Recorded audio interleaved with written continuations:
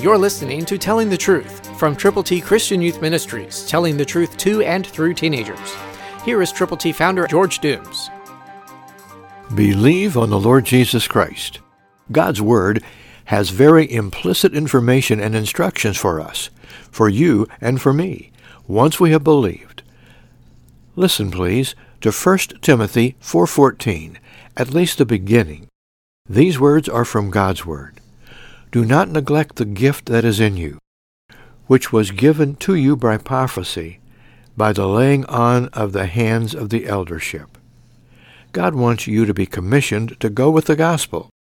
So there's a gift for you. It's the gift of God. It's eternal life. And God has given you opportunities and responsibilities to use the gifts that He has given to you to use for His glory. So will you use those gifts? Whatever those gifts are. Spiritual gifts are available, but you've got to be available to God to receive them. So pray, read God's Word, and then be willing to be a sharer of God's good news with people who need Jesus.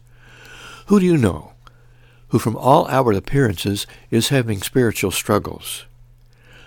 Are you concerned about some folk that don't know the Lord?